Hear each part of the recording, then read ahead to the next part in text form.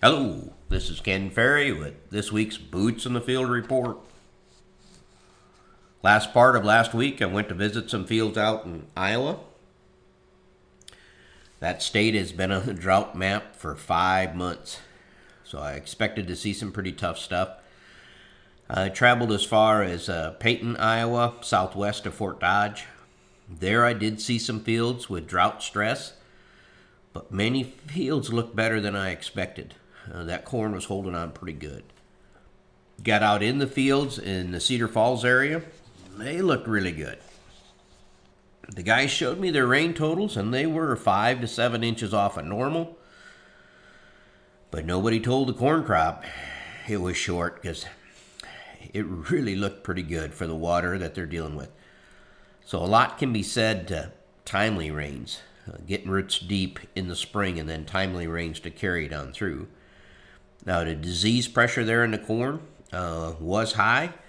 We did actually make the call to spray some fields twice out there. The pressure was coming back at a vengeance.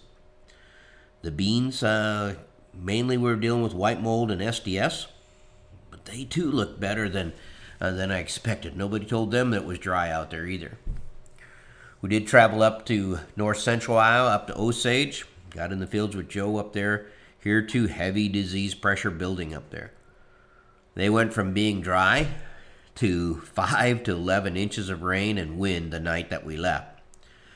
Soybeans are showing both SDS and white mold. I do believe white mold will tap their yields up there. There's a lot of white mold showing up, and I think it's going to back yields up 10, 15, and some fields 20%. Here locally, this crop has really changed in the last 7 to 10 days. That cocktail mix of this disease pressure we are dealing with is bringing a lot of fields to their knees. Even fields sprayed with fungicide are going to die before they get to black layer in some cases. You know, that perfect finish, that picture photo finish that you want is the top of the plant green with the husk turning ripe. That's getting harder and harder to find as you visit these fields. Most fungicides have now run their course and the diseases are running rapid. I'm not sure when the last time we saw so much disease pressure coming from so many fronts.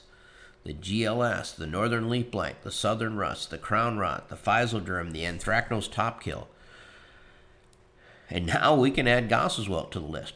We found some Goss's wilt in Iowa last week, and this week we found it in some fields north of Pontiac, as well as here at Hayworth and another field close to Leroy. Haven't seen it yet, but it's now there. All of this late push on disease will work against our D hybrids. Many fields, instead of packing on starch the last 20 days, are now hustling to get to black layer. Some fields won't make black layer, especially those that didn't get sprayed. They'll put in what I call as a gray layer, and this corn won't dry down very fast. So it's like frost damaged corn. It relies totally on the temperature and humidity of the growing day to change that moisture. This pressure has come late enough that we're still going to have some good yields, maybe even some record yields. But this disease has taken out our D hybrids and backed them up from record-setting yields to just good yields. Another thing we're finding in the areas that got that high June 19th high winds, that laid the corn down for a few days and then it straightened back up. Any of our L1 hybrids have taken a hit here. The gooseneck plants, if it's an L1, the gooseneck plants are producing a 28 to 30 long ears, cob and all. They're filled to the tip, but they're only 28 long. Our SDS seed treatment plots are now starting to show up from the road. Most SDS locally, though, is coming slow enough, late enough, that I think we'll survive it in pretty good shape. I do believe, though, we'll be selling fungicides off of the 2021 plots for years. If they're going to make a commercial, this is a year to do it. On the pest front, last 2 weeks have been an army worm Armageddon. The Armyworms have been marching across lawns and hayfields, so most alfalfa fields had to be sprayed. Anybody with second crop beans, guys, keep an eye on them. Reports of them marching across roads. Now you know why they call them armyworms. We have some leaf feeding going on in some of the bean fields with the bean leaf beetle, especially some of the same areas that were heavy last year. Again, watch those areas for pod feeding. You don't want to lose, especially in your seed fields, you don't want to lose your seed premium. I had a few fields last year that got kicked out. We don't want that to happen again. Pest teams, I see it right now. We have a lot of corn hustling to the finish. It's going to land right on top of the bean harvest.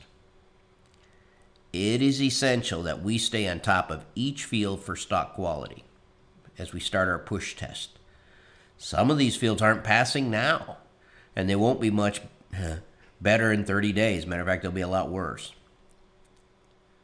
We need to have a harvest priority list, a pecking order on how these fields are going to come out.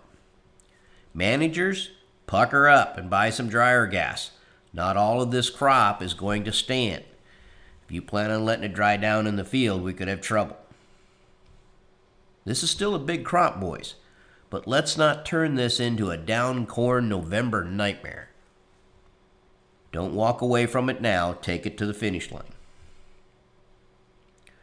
Crews have finished up the summer testing packets, and they're getting the fall packets ready right now.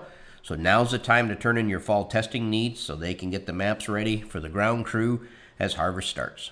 To stay up to date, check out our website at croptechinc.com and subscribe to our podcast, Boots in the Field Report. Keep her safe, keep her moving.